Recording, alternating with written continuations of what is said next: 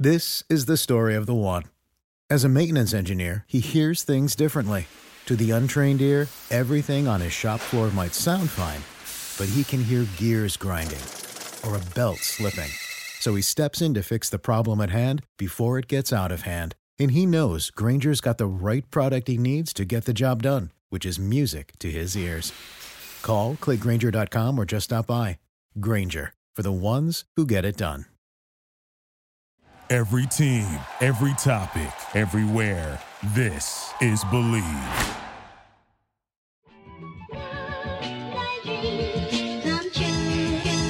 Welcome in to another edition of the JMU Sports News Podcast. I'm Bennett Conlon, joined by Jack Fitzpatrick. Jack, will you apologize to Marlon Eichenberry? I just tweeted that. I quote tweeted the tweet from the JMU Sports News account, and you'll have to tune in. You'll have to wait till we get to baseball talk to see if an apology is incoming. I will say they apology. They did lose today. I have to stick to my guns. Typical hater. I'm a hater. But no, we'll break it down a little bit later when we talk about them beating Arkansas yesterday. Great win for the program. But it's a long season, and we'll see if I'm apologizing in a little bit. We got a fun podcast today. Swim Dive won a Sunbelt title. Basketball. Yeah, big time. Good Some stuff. people saying that that should be covered more. Some people are saying that. We're here. We're covering it.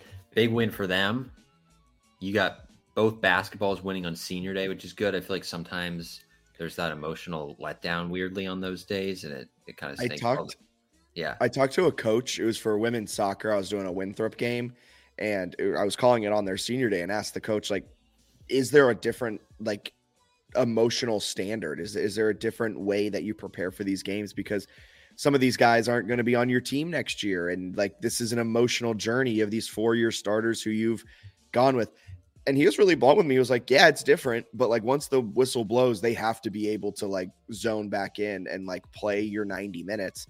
And then you can celebrate hopefully with a win afterwards. But there is a little bit of a different mindset going into it, specifically for your seniors. And for JMU men's basketball, especially, that's a team with all of their key players are seniors. Bickerstaff, Green, Edwards, Holman Smith. Yeah, everybody, all the big names. But a lot of big names with the seniors. So then like they're playing even subconsciously, that's in the back of your mind, which is why I think we saw only a 7-point win.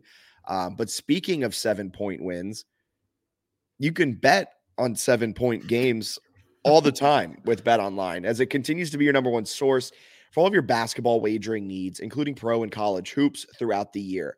Up to the minute odds, stats, and trends. You can follow your favorite team's path to the playoffs with in-game live betting, contests, and all the best player props.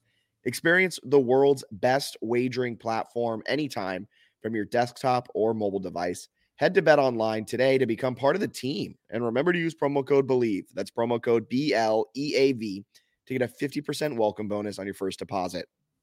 BetOnline, where the game starts. Heck yeah. We love to hear that. We also love that it's Monday, because you know what that means. Minuteman Monday. And usually we record Mondays a little bit later. Today, 4 o'clock, the holiday, so you can listen to this, then go over to 3 Notch, get your $3 Minutemans. Pretty good deal there. Tomorrow, go back again. You get half off cases. Take a couple days off. Take a break. Relax a little bit. Friday, you go back. First Tap Friday, they got a new brew for you. I mean, you can really spend your whole week plus your weekend at 3 Notch and have a pretty good time. Responsibly, of course. Responsibly. Always drink responsibly. Always drink 3 Notch. And while you're drinking 3 Notch, maybe you get a little tipsy and you decide you want to pop the question to your significant other. And you're like, where can I go to get engaged? There's a reason Christopher William Jewelers has been voted Best of Virginia year after year. It's not just one thing that sets us apart. It's everything. It's the selection, extensive and unmatched, with every engagement ring, loose diamond, and fashion jewelry chosen for quality and brilliance. It's the service. From our diamond experts to our master goldsmith, our team shares a passion for what they do, and it shows. It's the atmosphere, both glamorous and laid back. See for yourself why people can't stop talking about Christopher William Jewelers in Harrisonburg and Weir's Cave. Let's start with basketball. I love it. Let's go into it. You got the outline today. You're the outline king. Alan King, it's pretty sparse today because I did it right before. But men's basketball picked up a pair of wins. They've won 6 in a row. They're 24-3, 24 wins, ties a single season record for the program, which should, barring an absolute collapse over the final 4 games in the conference tournament, should be broken here in the coming weeks.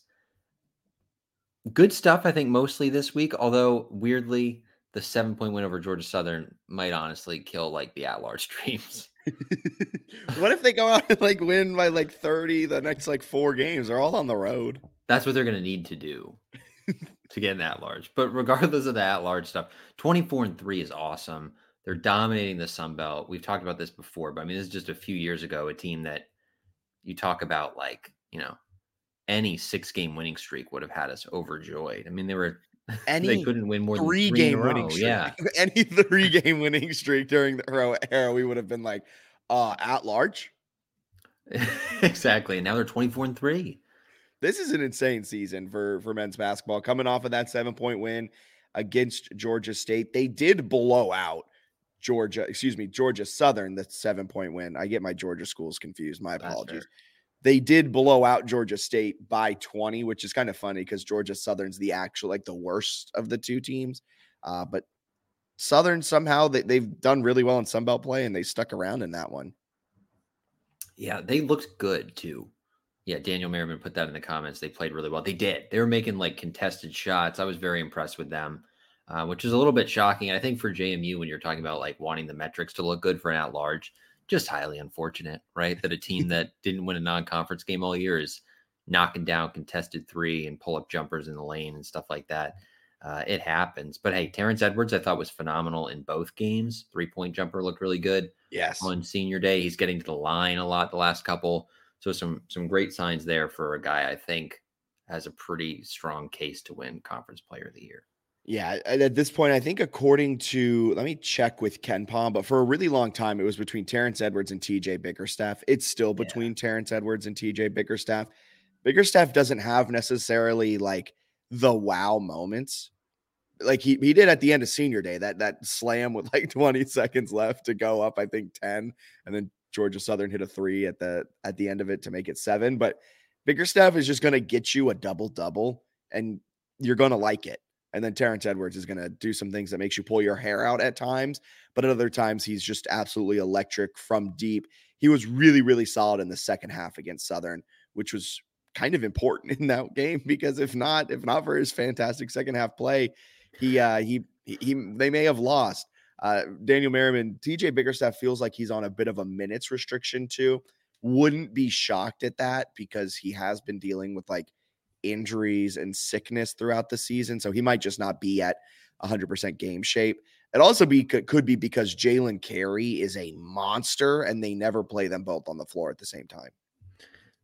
Yeah, they don't, even though they're both really good. They don't ever seem to really need to go big in the Sun Belt. Maybe that would have been funny. Even if they did, I don't think they would play them both on the floor. I think they'd bring in Jarrell Roberson or like not Jalen Carey and TJ Bickerstaff on the court at the same time. They like to keep them separate, and it's working pretty well for them. So they're both playing well. They have a post presence for the first time in years. The guard play is good. That's really cool. It's also cool to see a guy like Edwards develop. His offensive rating his freshman year was 90, and he shot. It's closer to like 110 now, and he shot. I think he was below 50% as a free throw shooter, and now he's over 80% and is one of their most reliable guys at the line. He has kind of an unorthodox looking jumper, but it goes down a lot. Yeah, it's very unorthodox. Yeah, his freshman year, a 90.2 offensive rating. He peaked out at 2023. Last season, he was used on took up about 56% of the team's minutes, had 109 offensive rating, and that was his best overall season. However, this year he's being used at a much, much higher clip. 75% of the minutes he's on the floor, and he has 108 offensive rating. So not a huge drop off. He's used on more offensive possessions. He takes more of the team shots. He takes 27.4% of the team shots, and he has a 47.6. Ooh, not 0.6. Field goal percentage. He's been awesome, man. So shout out to him. I know he's not a perfect basketball player, no, this Oh, level. sorry, what were you saying? I was saying that he's been awesome, Yeah. and nobody's perfect at this level, especially. So, like, when we picked him, like, he's still very good. Like, he's the best player in the conference. So we're like, oh, I wish you would pass, like, know exactly when to pass and exactly when to take shots and exactly when to read a defense like this. Easier said than done, especially when you're like driving into a 7-footer and having to make a split-second decision. He's been phenomenal. Seems like his JMU career is over, which is not unexpected, even though it sort of led to like a weird thing this week with JMU fans almost seeming surprised, even though he's talked about this kind of a few times. Yeah. I don't It's know. a It little seems weird. like I think he went on Isaac Ugu's podcast last year and said this was going to be his last year, or at least hinted at that. Yeah, I thought it was always known that this was his last year. I always assumed this would be his last year. He goes and gets an NIL bag and then tries to go pro, Yeah, I think which he'll sounds like probably it's do this. still Yeah, that. Like, it's the thing where you can put your name in and the NBA guys give you feedback and you don't actually have to enter the draft. You can withdraw and then go somewhere else. That yeah, seems like it would make a lot of sense. that seems like the route that I think Terrence Edwards would do. And um, kind of shocked that Matt Lewis didn't do it or anything like that. But good to see. Michael Green continues to be very interesting in his conference play. He was electric against Akron last Saturday, where he, like, I think went 4 or 5 from deep. Didn't attempt a 3 this weekend. Yeah, that's odd. Like, he's just such an interesting player. Like, when he's on, I would argue he's one of the best players on the team. I think early on in the season, I was saying, is Michael Green, is MG3 the sneaky best player on the team? Had the slow start to 2024. Then against Akron, it looked like he was back. But now if you look at his conference and non-conference splits, you're like, huh. They play him in a very different role in conference games. Confusing, but he can still create. He seems like his confidence is mostly back. Yeah. He can create off the No dribble a points little bit. against Southern, though. 3 assists, I think, in that one. Yeah, you're right. With one. But he was like No. 0 for 2 from the line or something. It's so weird. But he was also, I forget whenever he went to the line, something happened near the baseline. He shot his first one, like cracking up, laughing. So I don't know exactly the situation, but I just remember him like cackling and then shooting and missing. It was like, what is happening at this game? Well, especially for me, the dumb metric fan, where I'm like, you gotta win by a certain amount, boys. And they're like celebrating Bickerstaff's dunk late, and I'm like, contest. Yeah, I mean, everyone's like, "Whoa, this game's so much fun," and you're like, "No, we didn't win by 30. This is gonna hurt our at-large chances." It's the system feels broken sometimes, but that's okay. Guys, in case you were curious, Bennett is a blast to watch sports with. That's right. Cover the spread. What are you doing? I bet you minus 19. You're only up 18. Take the shot. This is the story of the one. As a maintenance engineer, he hears things differently. To the untrained ear, everything on his shop floor might sound fine, but he can hear gears grinding or a belt slipping. So he steps in to fix the problem at hand before it gets out of hand. And he knows Grainger's got the right product he needs to get the job done, which is music to his ears. Call, click Grainger.com, or just stop by. Grainger, for the ones who get it done. Oh, man. All right. That brings us to this week's 3-Notch Weekly Preview. We look ahead to Marshall and guess who? Georgia Southern again. This time on the road. The Dukes took down Marshall back on January 20th, 67-52. But this time they are heading to Huntington, West Virginia. Since that January 20th matchup, I think Marshall has regressed just a little bit. Their offense is one of the worst in the nation, going up against the JMU defense, which is 61st best in the nation. And then Marshall's defense doesn't wow you. They're kind of middle of the road, nothing special. So Huntington's a tough place to play, but it's not been that difficult this season, as the Thundering Herd are in a bit of a down year. Yeah, they're not great this year. This is a super winnable game for JMU. And last time this game happened, I was like, look, both teams love to run. Sit down, watch this game. You're going to have a great time. It's going to be a ton of fun. I did it myself. And as you mentioned, 67-52 is not quite the shootout that I predicted, especially when I bet the over in that game and came about 40 points short. It was disappointing. But anyway, I don't know what to expect in this one. I think JMU actually weirdly feels comfortable grinding out Marshall and like playing a half court game because I don't think they believe that Marshall's capable of doing it. So it could end up being a little bit more defensive and ugly because the Dukes seem to like leaning on their defense. Yeah, and then on Saturday, February 24th, the day before my birthday, JMU goes to Statesboro, Georgia to take on Georgia Southern. Again, JMU is, according to KenPom, a 14-point favorite in that one. However, all of Georgia Southern's wins this season have come at home. So they don't win on the road You might all need to that fact check often. that. All of their wins have been at home. That's not true. Sorry, I worded it wrong. God, you're over here being they have yet to win away from home. Is that right? Yeah, so they have 1, 2, 3, 4, 5 wins. 3 are home, 2 are away. How So have they they've yet to win away from home if they have 2 road wins? What am I trying to say? I don't know. There's a point here. I was like, he's pranking me. This is some sort of bit. I don't know what I was trying to say. I think what I'm trying to say is they're better at home, kind of a little I think bit. that's fair, though. They are a lot better at home. That was my point. That's where I was trying to get to, and I just stumbled through bad statistics. I apologize. It's a holiday. It's a federal holiday coming from Black Bennett. Here's an interesting thing about the recent home games. Their last 2 home games were losses, but both overtime. Buffalo stinks. They took App to overtime at home. Georgia Southern is like sneaky good in conference play. They beat Georgia State by 16 at home. Beat Southern Miss by 21 at home. It's weird. This is in conference play. Georgia Southern has decided to stop trying to play defense, but their offense has gotten better. They're the 6th ranked offense in conference play this season. They play at an exceptionally high pace. They have the 4th quickest possession length at just 16 seconds.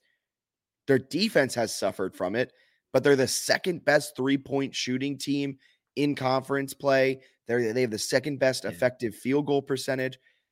Maybe that's it. Maybe at home, their offense just takes it to even another level where opponents struggle to slow them down, and then you just get into shootouts, which kind of scares me because JMU on the road this season has struggled a little bit.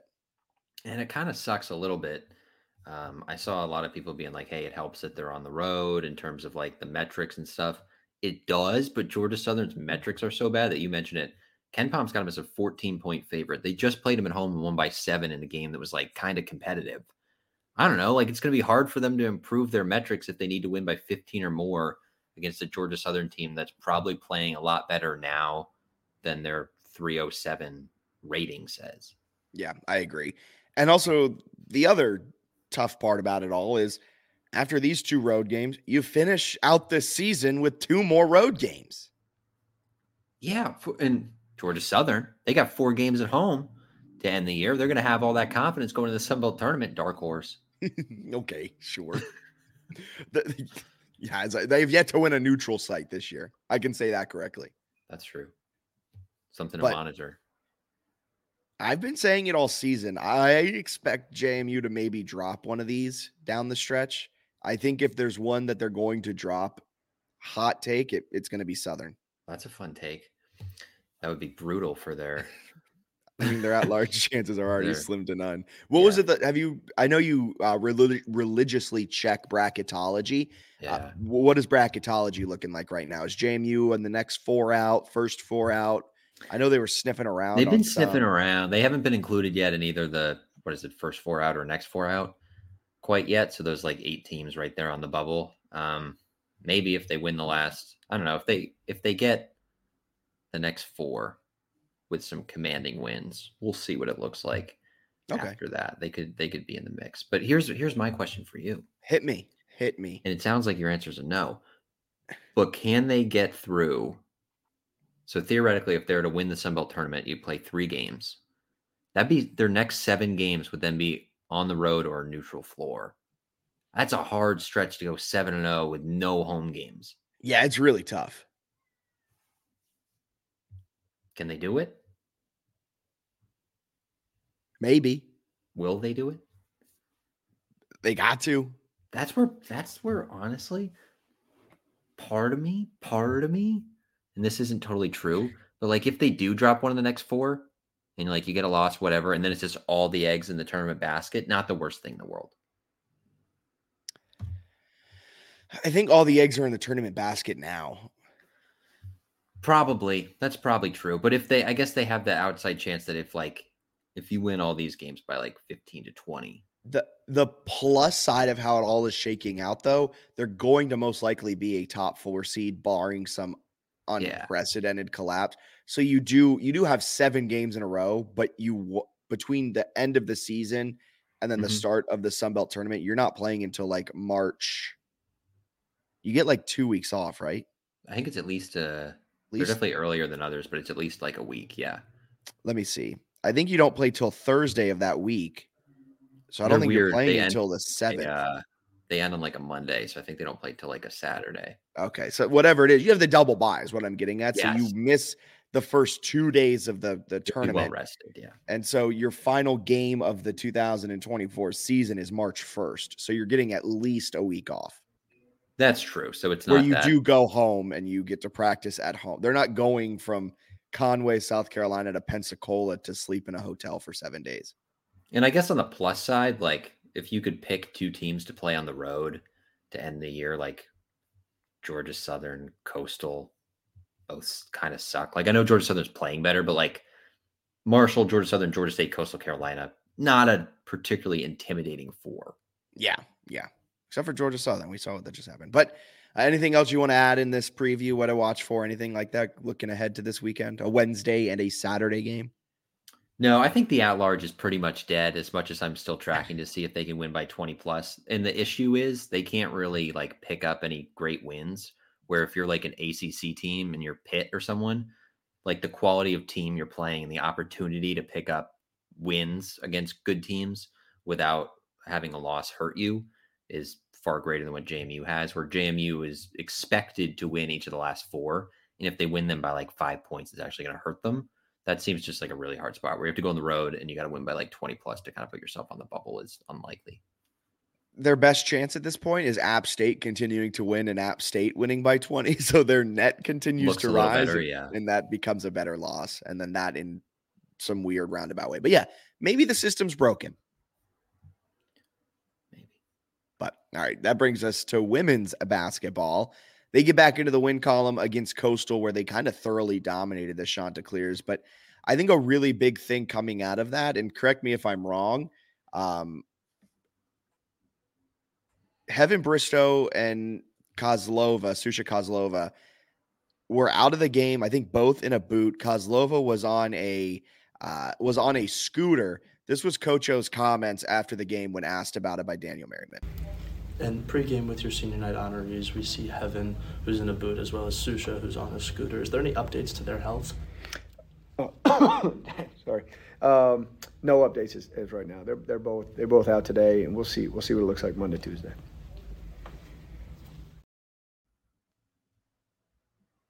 He looked like it looked like he was about to talk about pasta or something. Tommy DeVito, Tommy Cutlets. So I don't think that was necessarily a rousing way to feel good about the future of Bristow and Kozlova this season. Kind of a bummer, late season injuries, but the Dukes went out and played against Coastal with both of those players on the bench, and they played very well. Yeah, I don't think there's any chance they can win the Sun Belt without. I'm gonna be honest, I don't think they can do it without both. Like, I think they need both. Yeah. I mean, both are such like important pieces to the team. Like maybe they can come together and get things going, but like Kozlova is arguably the best post player in the Sun Belt. Bristow makes the offense work. And with both of them out, Goodman's very good. But I just think Kozlova is one of the best players in the Sun Belt. Yeah, that's a hard one. I mean, you've got like Bristow does everything well. She can score a little bit, can rebound, can pass, defends at a high level. Like, I don't know, they talked about her coming into the year completely changing how the team would look, and she's looked pretty solid since she came into the lineup halfway through the year. Kozlova's like just super efficient. And I mean, she's still averaging 7 rebounds a game, and it still feels like sometimes she could go out and get like double what she's getting on the glass, but Yeah. elite scorer down low that you can't replace. It's kind of the thing we talked about earlier where it puts so much pressure on McDaniel and Hazel to go out and ball that over, multiple games needing to do that with a winner go 7 home. games. Yeah. Or 4. Sorry. Yeah, that's going to be hard. Like you want the double bye, and if you get the double bye, then you got to win 3 in a row against pretty good teams because the top of the Sun Belt's pretty similar. Huge blow, just massive. And this weekend you got Georgia Southern and App both on the road. The women's team also finished their season with 4 games on the road.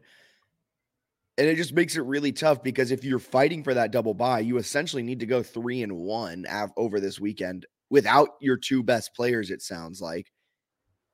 Maybe, I think they said maybe they're getting Bristow back, but they have to take some time and figure it out. I don't think there's a timetable on Kozlova.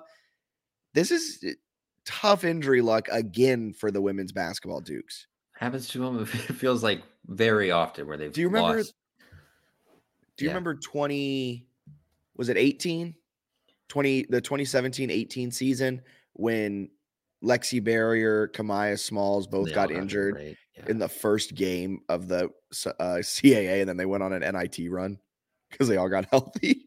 They were definitely like a fun tournament team if they get in. And then the way they were playing during COVID, like, could have been like win an NCAA tournament game, kind of fun. And now this is tough because they're probably one of the top contenders, or at least close, right? They're the only team to beat Marshall this year in conference.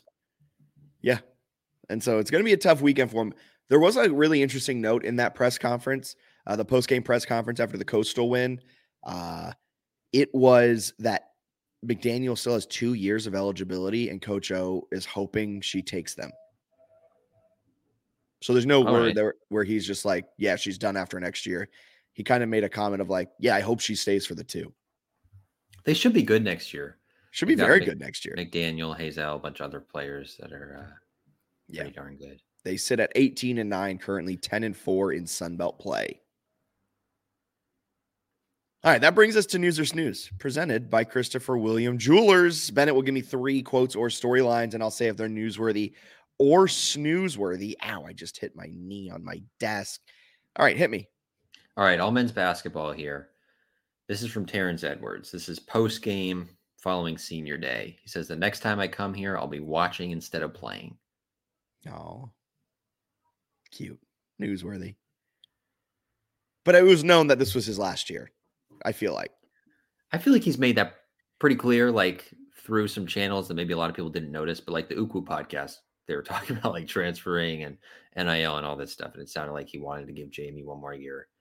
And then whatever he's doing, he would like to be compensated more than what he is. Fantastic growth from Terrence Edwards. Every year he got exponentially better. He's now going to probably finish out his JMU career with the Sun Belt Player of the Year award. He's going to help lead JMU to a Sun Belt tournament win potentially, at least really compete in it, and maybe an NIT run or an NCAA at large, depending on how everything shakes out. Terrence Edwards is the leader of this team. Terrence Edwards means so much to this team. And I hope when he comes back to Harrisonburg to watch the games as a viewer, he doesn't have to buy a drink. I hope he doesn't have to buy a hot dog. I hope he doesn't have to go to Finnegan's Cove and smoke his own cigarette. You know what I'm saying? That's right. And part of me hopes he goes pro. Maybe he has an NBA shot and he doesn't have to play somewhere else. And he can just only be a college Duke. But realistically, I think a Power 6 makes sense. I think the most likely route is he explores professional opportunities. He gets feedback on what his game needs to improve on, and he goes to a Power 6. Perhaps West Virginia. That's good foreshadowing. Hit me with the next one. All right. From this, let's do a Mark Byington quote, and then we'll get to our doozy of a news or snooze. Okay, this is Mark Byington talking about Georgia Southern. He says, if you look at their record and say, all right, you're supposed to do something more than that being a 7-point win, you're going to diminish how well they played. Newsworthy. I think it is worth noting that Georgia Southern did play an exceptionally good game, and Georgia Southern, for some reason, is one of the best offenses in the Sun Belt in Sun Belt play. They're 0-13 against teams not in the Sun Belt, what, they're 5-7, 5-8 against teams that are in the Sun Belt. It doesn't make sense.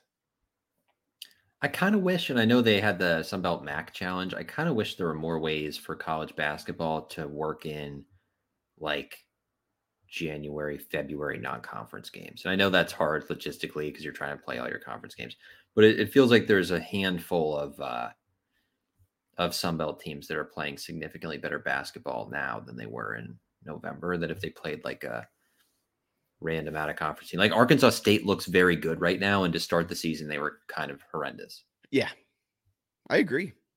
I also think, where was I going? I don't know. Yeah, you're right. You ready for the doozy? I'm ready for this one. This was the one we foreshadowed. Hit me. Okay, we got some rumors, and one of these, I don't have the link, but one of these was basically a Trilly Donovan. I don't want to say knockoff, but kind of a knockoff. Not as good as Trilly Donovan, but had some like college basketball rumors and scoops. And one of them was that Mark Byington is a leading candidate to get the West Virginia head coaching job. And also of note, Collegiate Sports Associates, which placed Byington with JMU, sort of paired them. It was a consulting firm that was involved with the coaching search. They were in Morgantown at West Virginia a few days ago. So they got some Byington connections. They got some West Virginia connections, potentially some smoke there. And where there's smoke, there's fire. Is that what the saying is? Yeah. I think that's newsworthy. It's a little worrisome, but I'm going to throw a question at you that you kind of posed off air. Would West Virginia fans be happy with that hire, specifically if JMU doesn't win the Sun Belt tournament and is just an NIT team? Not that sexy on paper. Like in the Big 12.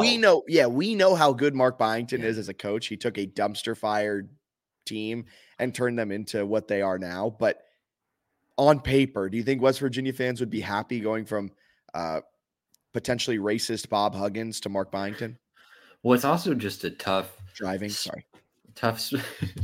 Well, there's probably allegedly a tough spot in terms of just like the conference and the coaches. If you're West Virginia, like Bill Self, Kelvin Sampson, like some of these programs and coaches, TJ Otzelberger. Yeah, so it's like if you're not coming out there with a brand name, I wonder how they would respond. But interesting, because I do think Byington at some point here is due for a real strong Power 6 look. My take is I don't think he gets poached away if they don't win an NCAA tournament game. I think that's fair because he still hasn't actually taken any team to the NIT or NCAA tournament, which isn't really a fault of his own because he's done a lot with the teams that he's coached. But if you're trying to get a Power 6 job, I feel like you need some of that to like get the fan base and everybody stoked. Yeah.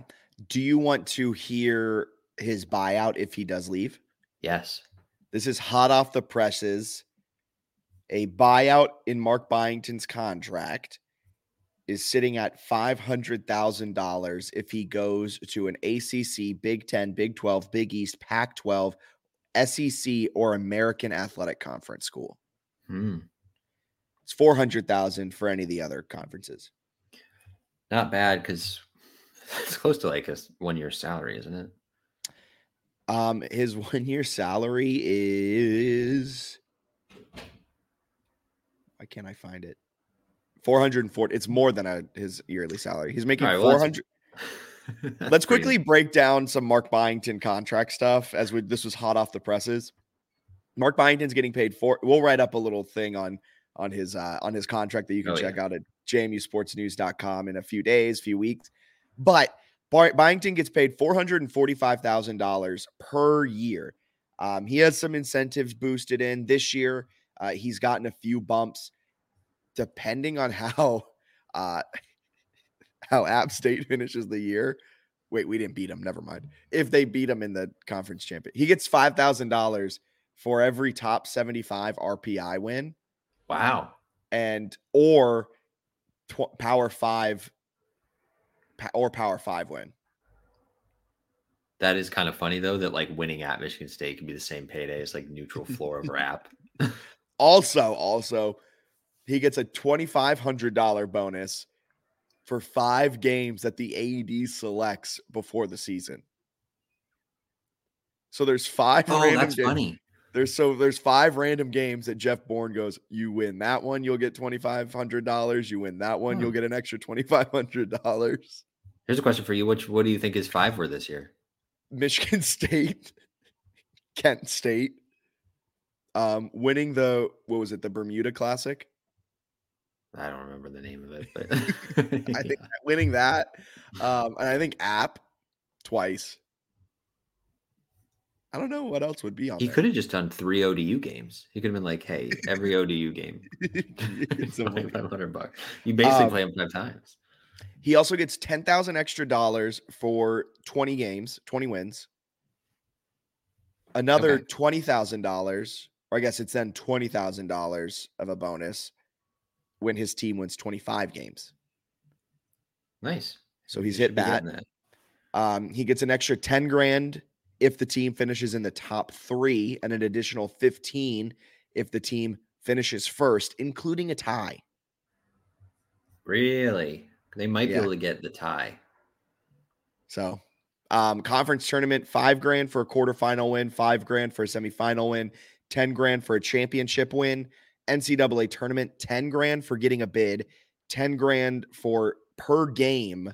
So not even a win, but per game played through the round of 32. So it'll be more advantageous for the JMU men's basketball head coach to get a first 4 game because he has an additional opportunity to make $10,000. $50K for participating in the Sweet 16, another $50K for participating in the Elite 8, another $75,000 for making it to the Final Four, $75,000 for making it to the championship game, and $100,000 for winning the championship. That was, I hate that little NCAA tournament thing. Remember when JMU was like the play-in 16? I guess that was before our time, but I remember first 4 when they played LIU Brooklyn, a school that no longer exists. They were. I remember early when I was on campus, there'd be people like in the athletic department. They're like, "Yeah, recent NCAA tournament win." I was like, "All right, sure." And I'm. Yeah. I don't know what. I don't know where I was going with that. NIT, $5,000 for getting a bid to the NIT, $5,000 for each game played through the quarters, $30,000 for the Final Four, $30,000 for making it to the championship, $50,000 for winning the championship. He gets $10,000. Only $50,000 for winning a national title. An NIT national title. Oh, NIT. Sorry, I thought we had done NCAA tournament. What's he get if he wins the national championship? $100,000. That still feels low. But with everything else in front of that, it's a lot. He could essentially make his yearly salary if they go on a run. $50,000 for an NIT title. Huh. $10,000 for Sun Belt Coach of the Year, $20,000 for National Coach of the Year. Those are all the big ones. Nice. Mark Byington contract talk, baby. We love Marky Mark. All right, where do you want to go from here? Let's go swim and dive. Let's give him some shine. All right. Sunbelt Conference Championship. The Sunbelt offers swimming again. JMU wins conference championship. First team this year, I believe, to win a conference title, even though they've had, volleyball, men's soccer, women's soccer, get at-larges. Obviously, football wasn't able to.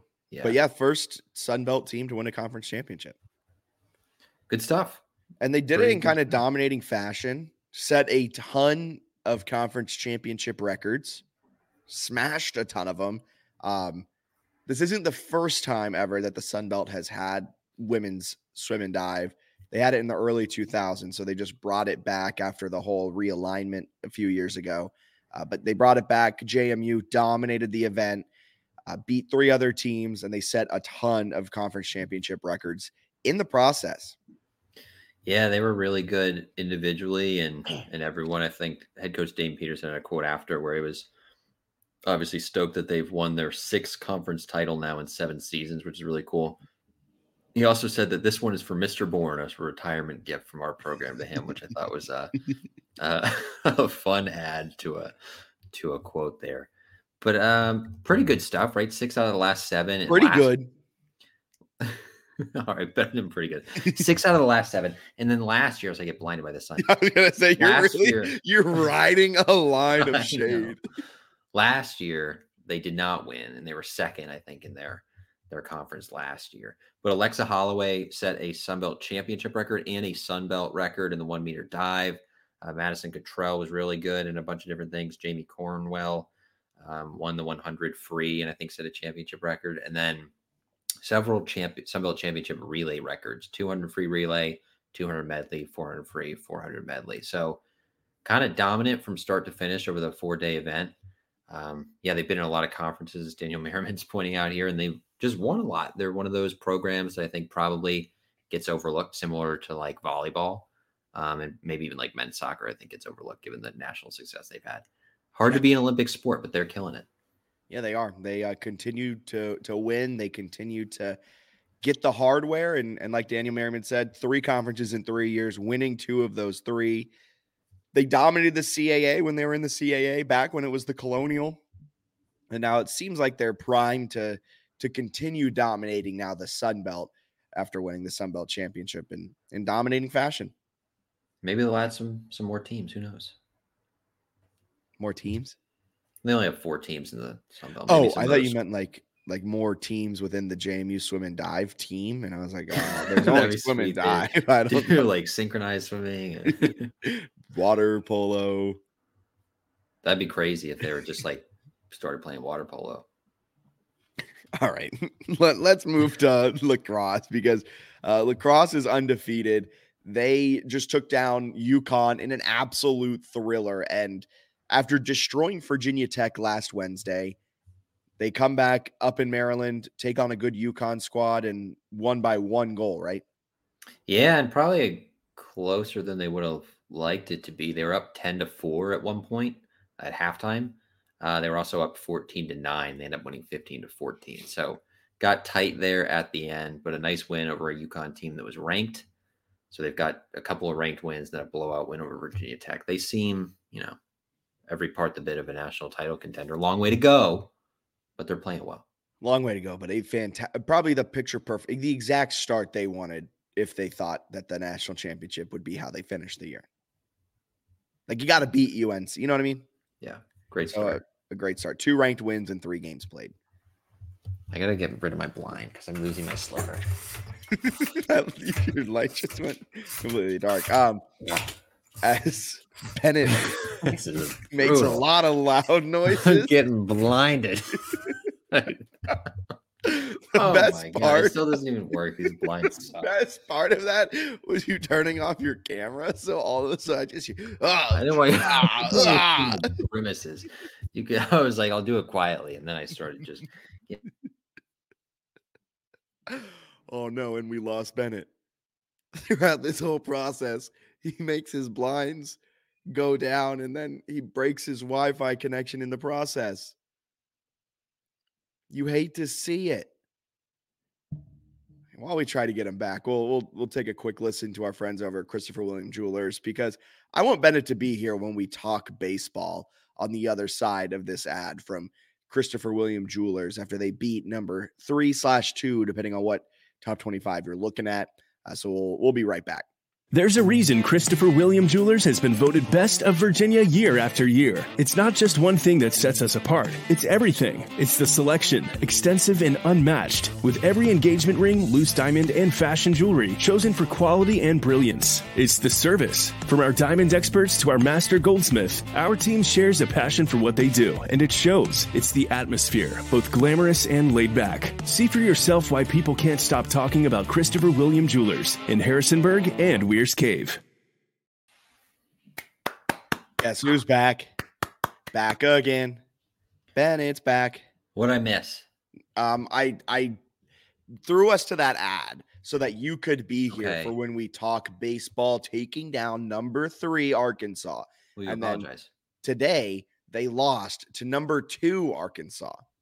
Yeah, that didn't make any sense, but whatever. Duke's won one of the 4 games. 1-3 now on the season. And what? Are you sorry? No. Okay, so why would you not be sorry? They beat number 3 Arkansas. They're basically a shoe-in to make a regional now. I don't understand. So The season's really long, and like it is an awesome win, but you went up against their Sunday starter. So like in college baseball, and if you're listening to this podcast, you probably understand this, but I just have to say it for my own like mental well-being. Coaches don't know what their weekend rotation is coming into the first weekend. If you're looking at weekend rotations when they hit conference play compared to what they started the season with, you'll be shocked by just how different it is. You go into it hoping that you get it right with your Friday, Saturday, and Sunday starter. Typically, how it's kind of laid out is Friday and Saturday are your two better starting pitchers, and your Sunday guy is a good starting pitcher, but isn't necessarily your go-to arm. Your midweek guy, normally you just kind of do a bullpen day with midweek. Maybe your starter goes two, and then you kind of pitch together some things through the middle. But I don't know, like, cool, you beat their Sunday guy 7-3. They still had 10 hits, and they were just unable to muster enough scores. JMU also had 10 hits. You just got timely pitching, and you did exactly what you needed to do to win. I'm not fully sold on it. Maybe I'm being rude. Mason Molina was their starter. Mason Molina for Arkansas is a left-handed junior transferred in from Texas Tech. He was good at Texas Tech, but this is his first year with Arkansas. So I don't know. I'm not 100% sold. And then today they lose 4-0. They lost to a true freshman starting who went 5 innings, striking out 4 across the 18 batters he faced, allowing just 3 hits. And then every other pitcher allowed just 1 hit, striking out 5 across 4. Yeah, so they lose the first game of the series 6-4. Lose the Saturday game 15-5, got run ruled. Then they go out, they get the Saturday win 7-3 and lose 4-0. So you get the Sunday win. Sunday win. Monday loss. Competitive. 3 of the games were competitive. 1 of the games was not. They picked up 1 win over the 4. I think all in all, pretty good. But at the same time, I feel like Eikenberry's been there long enough. We talked about this. Like, the goal is to make a regional. You don't make a regional in February. Exactly. You don't. Not only do you not make a regional in February, you don't make a regional on the first Sunday of the season. Yeah. You don't make a regional in the first series of the weekend. We saw some crazy things happen around college baseball this weekend. None of it really means that much because it's like a 50-game season. A lot can happen. You have Virginia Tech on Wednesday. If you're able to pull out a win against Virginia Tech at home, that's a very good Virginia Tech team. That offensive lineup returns their entire infield. Carson DiMartini, their third baseman, he's a monster who is the second best prospect heading into the MLB draft this year in the ACC. You got Clay Grady, a fantastic defensive shortstop, Christian Martin at second, and then Chris Cannizzaro in left field is a dude. This last weekend, he went 6 for 7 or 6 for 8 across Saturday and Sunday against Charlotte. Just mashed for like 7 RBIs. So if you're able to play well against Virginia Tech, I will be a little bought in. But as of right now, cool. You got a top ranked win. Can you string it together? Can you go sweep Fairfield this weekend? How about Cornell? What about that weird midweek series you have against Niagara? A lot of baseball left. Heck of a win. Great win. But you got 6 good ass teams in the Sun Belt this season. And you're really good teams. And you mentioned Virginia Tech. Fairfield's not dreadful. Picked to win their conference. I think they were like 37-18 last year. I caution people to get too excited right about an Arkansas win if you can't follow it up, like you're saying, by picking up some series wins in the non-conference, but then also doing that in league play because they got off to that horribly slow start in conference play last year and then had a nice surge, but they were still, 500 in conference, and I feel like they gave up too many in the non-conference. There's a lot of baseball left. The whole season is left. And now that I think about it, you could technically say that at any point in the season. The whole season being left? Yeah. Yeah.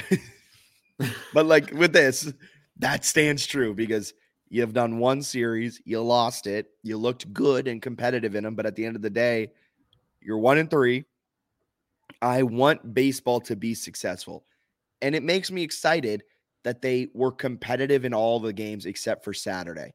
It does kind of worry me that they weren't good on Saturday. That's fair. Because that's supposed to be your best starter.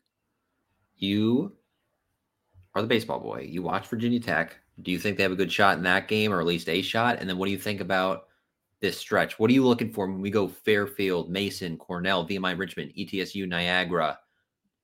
Is that like you want them to win 80% of those? Yeah, you got to win every one of those series. The midweeks are weird. So the midweeks, be competitive. If you lose a few of them, I guess that's all right. But I mean, don't lose too many of them. Like Virginia Tech this weekend, or I guess this Saturday, sorry. It'll be interesting to see who they send out because this weekend they essentially use like their entire pitching staff. And some of their pitchers look really good. Some of their pitchers look a little shaky. So I think it'll tell you a lot about how John Sheff, the head coach at Virginia Tech, views this Duke squad. If he's sending out one of their bad pitchers to start this game, I think that might be a sign that he doesn't have too much faith in JMU, and the scouting report says they're not that strong. Now, if he sends out one of his better arms, I think that will say that he thinks the Dukes are a little bit better than what necessarily the overall record says. That lineup, though, is going to give JMU pitchers a ton of problems. Like, a ton of problems. They're all good. 6.5 runs. Over under 6.5 runs for Virginia Tech? Yeah. Over. Virginia Tech's going to average 10 runs a game this season. That's a lot of runs. They essentially did it this weekend. Yeah, but they'll get some tougher 10 runs. What was the national average last year? Okay, they'll average like my take is that Virginia Tech will average. Come back to this. Clip it and come back to this because we're a JMU pod and I'm making a Virginia Tech prediction. Virginia Tech will average 7.34 runs this season. Okay, come back to this. Virginia Tech men's basketball tonight takes down UVA. They're favorite. They're favorite. Okay. All right, hot take. But Virginia Tech's lineup is just like dude after dude after dude. MLB guy after MLB guy after MLB guy. So that's going to pose a problem for JMU's pitching staff. You're more of a baseball nerd, but I love me some college baseball. What do you think? How do you think the Arkansas series gets viewed at the end of the year? Because it'll be like quad one or whatever, right? They're like a national title contender on paper, at least right now. Yeah. So you get one of the wins, which is a great win, but you're 1-3 against quad. I don't think it'll matter. 3. I do not think that win will matter at the end of the season because they lost the other 3. Because they lost the other 3, and you got run ruled in one of them, and you didn't put up a single run in another one. Like, yeah, a 4-0 a loss by 4 is competitive, but you didn't put up a run. And then in the one game you did win 7-3, you got the same amount of hits. So sometimes to me, like in baseball, you can almost tell more about a team by the amount of hits they have. Do you follow my logic on that? Yeah. If I'm saying if you're dominating like the hit total. Yeah. Like the difference between that Sunday win was JMU had more timely hitting, which is really important. And Arkansas probably stranded a ton of guys, but I don't know.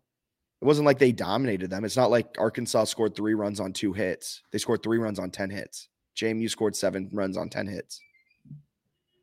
I feel you. But at the end of the year, long answer to your question, I don't think we look at this Arkansas win as like, yes. Let's say they lose to Virginia Tech 1-4. Positive, or is it still a negative? I'm still negative.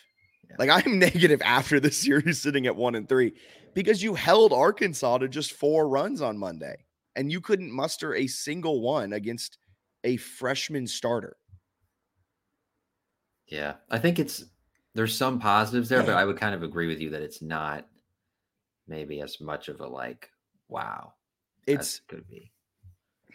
Maybe I'm just being really mean about it, but like to me, winning a one-off game in baseball, in college baseball, doesn't mean too much if you lose the series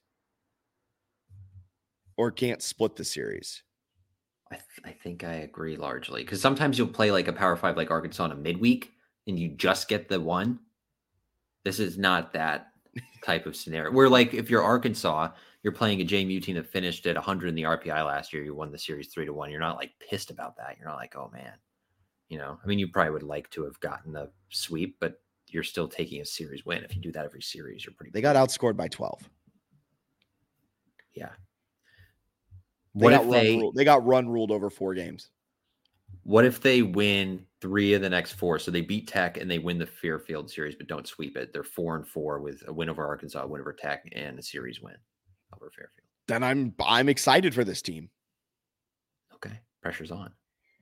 I'm excited. I don't think they win against Virginia Tech. I think they lose 12-3. Okay, what if they lose that one, but then sweep Fairfield? It's a different feeling. Yeah. I think you got to win Virginia Tech for me to be starting to buy in. I hear you. And then you kind of go after Virginia Tech, you kind of go a while before you can really get like a statement win again. Yeah, but the whole Sun Belt conference schedule is statement wins. Well, that's what I'm saying, though. Like, you literally don't have a game against a team that's legit until you play Coastal on March 15th. So it's kind of like if you don't get that one, you might be playing with fool's gold for a month where you're like, we got something. We beat Arkansas and we're getting some series wins. And then you get into Sun Belt and you run into a wall. So Coastal and Texas State, the first 2 Sun Belt series this season. Yeah. Both are like top end mid-major schools.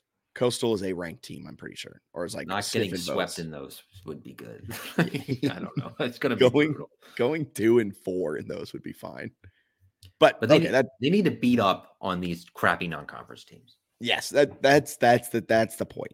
They got to do it, and they got to take advantage of Virginia Tech in a midweek at home because they play them again later in the year in Blacksburg, and that's going to be very hard. Yes, got to do it at home. But a team that is getting it done on a night in, night out, day in, day out basis, softball. They might have dogs. Okay, they might be dogs this year.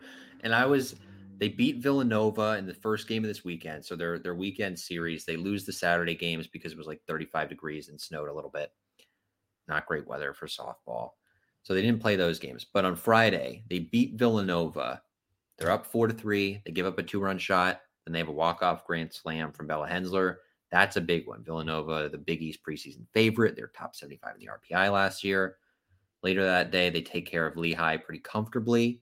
They play Lehigh again on Saturday. And Fleet kind of got shelled a little bit.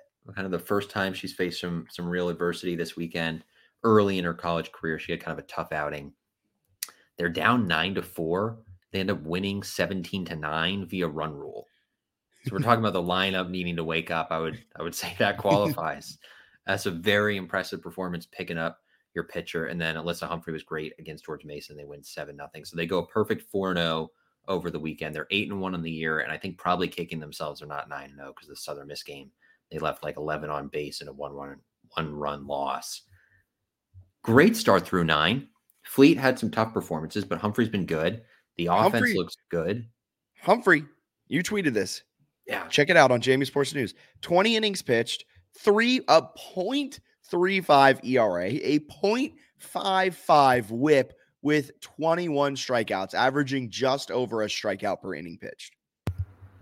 Welcome back from injury, right? That's darn good. That's amazing.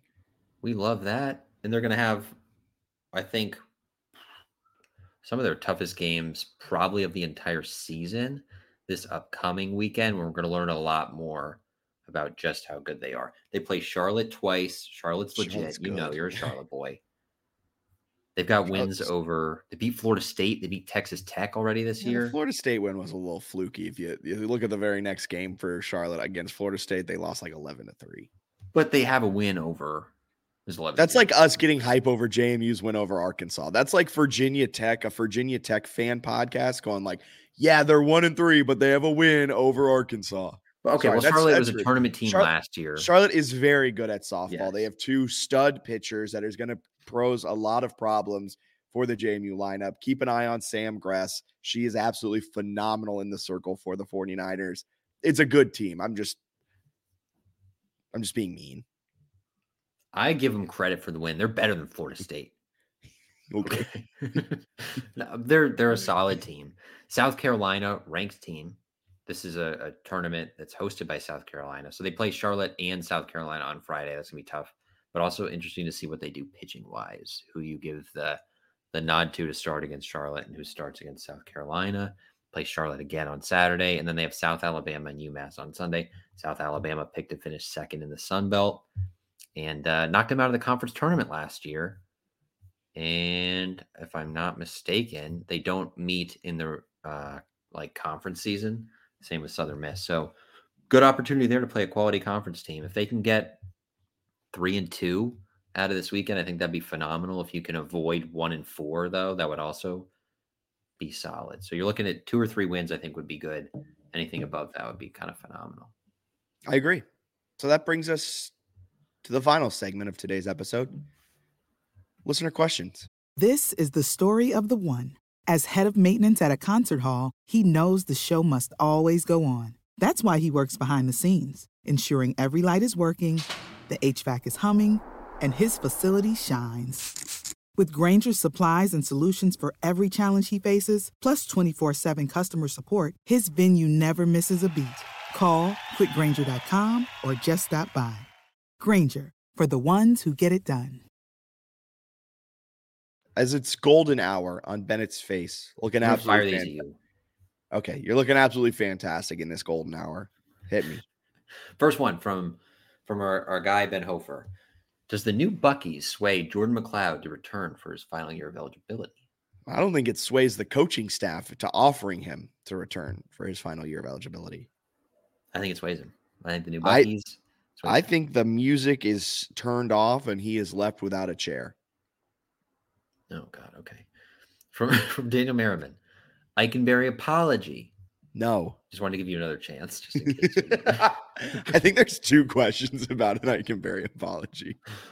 Man, I hope they go on like a 25-game winning streak. I hope so too. I hope that I have to come on with like a full written statement apologizing to Marlon Eikenberry and the staff.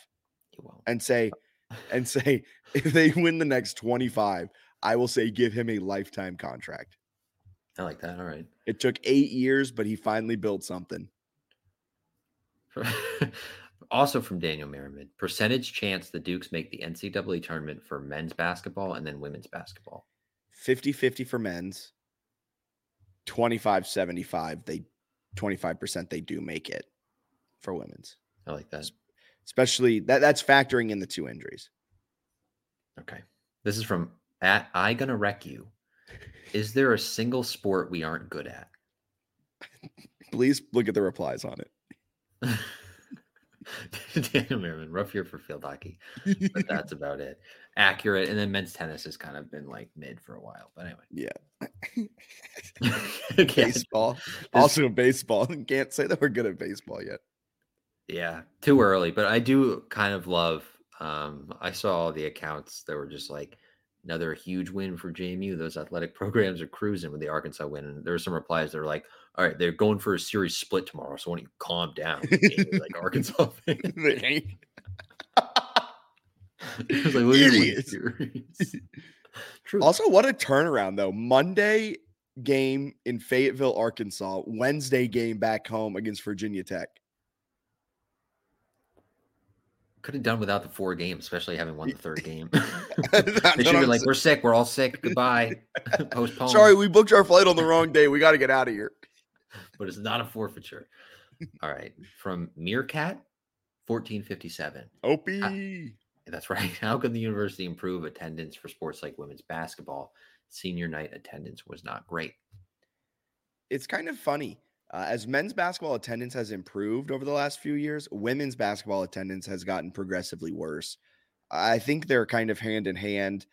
I think someone responded to him there was like, you can't do it unless you bring in a person like Caitlin Clark.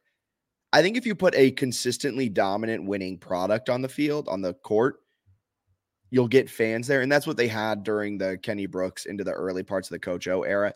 Pair that with the fact that men's was so bad that just basketball hungry people would just go to women's basketball to watch winning. It's a tough question. How do I think they can improve the attendance? More marketing nights, like more kind of one-off fun events.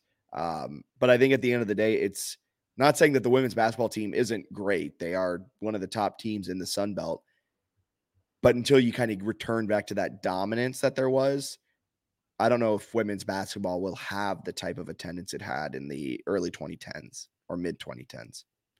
Yeah, it's hard because especially if it's a doubleheader, there's going to be people who pick one game over the other, and they're picking the men if the men are like 24-3, right?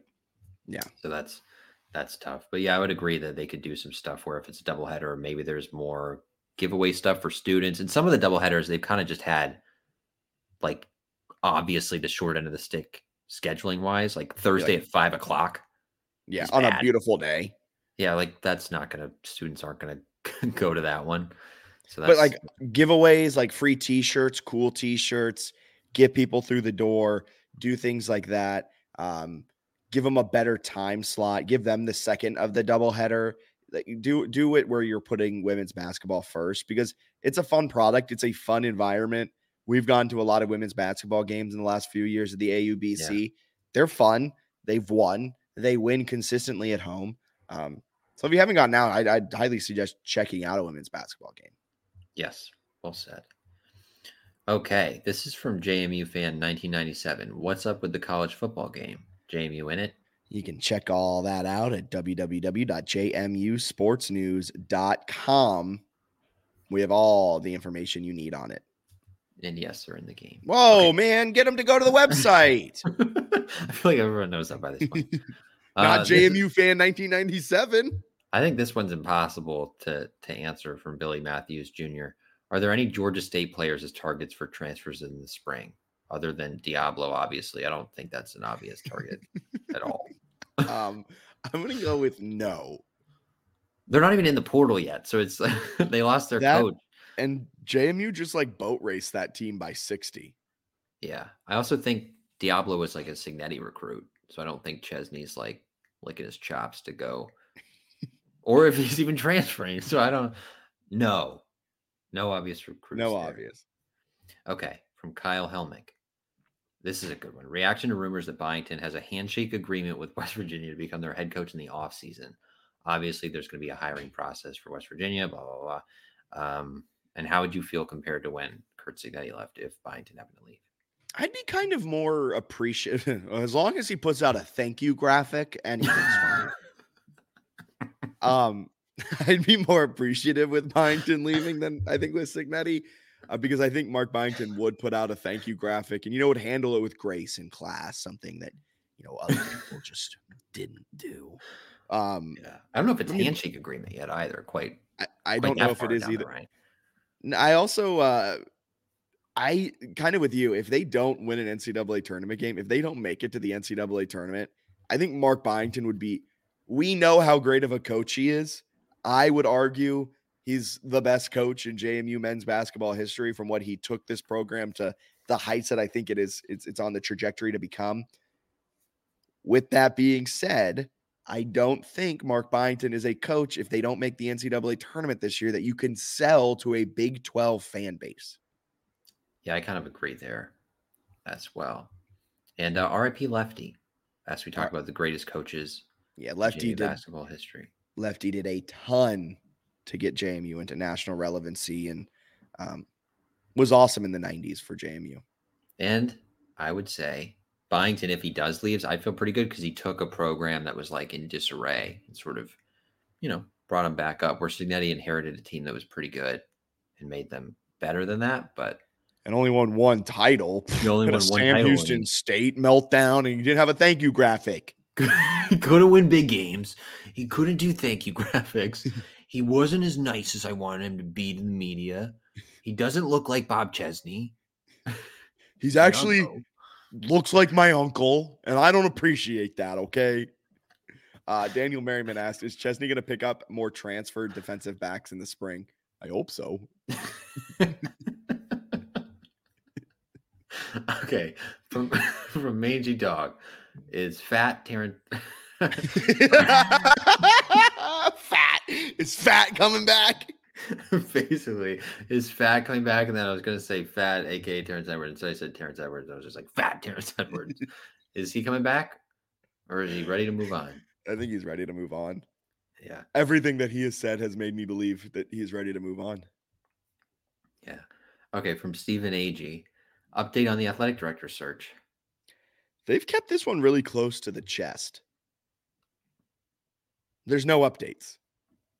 Haven't heard. Vest? I think that's the saying, close to the vest. It could be either, close to anything. Okay, close to. Yeah, I haven't heard any updates, but I've got my list of people. Who's your list? Anybody who's willing when they leave to put out a thank you graphic. All right, Bleed Purple Nation at Dukes SN. What do you think the ceiling? What do you think the ceiling is for these baseball and softball teams? Possible floors too. Floor for baseball is last place in the Sun Belt. I'm eating up the hater mentality. The ceiling feels like Fourth. Omaha, though. Oh, I mean, like a rematch with Arkansas to win the whole thing. I think the ceiling is way too aggressive. Like, we just laid the foundation, and me and Bennett are sitting here with the blueprints, and we're like, why don't we take off the ceiling and raise it 4 more floors? I think the ceiling in that case is the NCAA regional. Yeah, I think a ceiling is probably a regional. Softball ceiling also feels like a regional. I don't know if their offense can play like that 17-run game. Might be a super. We'll see with the pitching staff. They can keep the consistency. Okay. That'd be cool if they were making a run at it. We'll learn more. But yeah, they definitely have, I would say they have a higher ceiling than baseball. I think the floor for softball is middle of the pack in the Sun Belt, but I think that'd be a catastrophic falling apart. It would be disappointing if they aren't making a really good regional push, given the offense coming alive a little bit last weekend. And Dan Miller, wanna be or bad? Chances of JMU sponsoring men's lacrosse. Negative 1%. The amount of things that would have to happen for that to happen, too much. Yeah, it doesn't seem like there's much of a push for that. It would it'd be sweet if the new AD came in and everyone's like, how are you going to steer JMU in this crazy future? Like, are you going to pay athletes like employees? Like, are you going to try to have the Dukes in the big leagues? And he's like, I don't know. I just want a men's lacrosse team. That's my focus. Would be electric. Anything else you want to add? I don't think so. Congratulations to JMU Swim and Dive picking up a massive conference championship win, representing the first conference championship for JMU this year. And we'll talk to you guys next week. For Bennett Conlon, I'm Jack Fitzpatrick. Thank you so much for tuning into the JMU Sports News Podcast, presented by the one, the only, the Bet Online. See ya.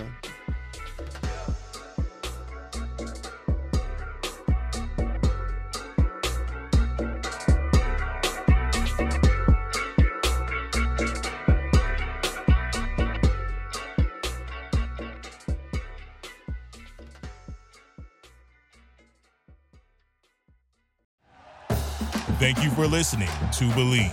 You can show support to your host by subscribing to the show and giving us a 5-star rating on your preferred platform. Check us out at Believe.com and search for BLEAV on YouTube.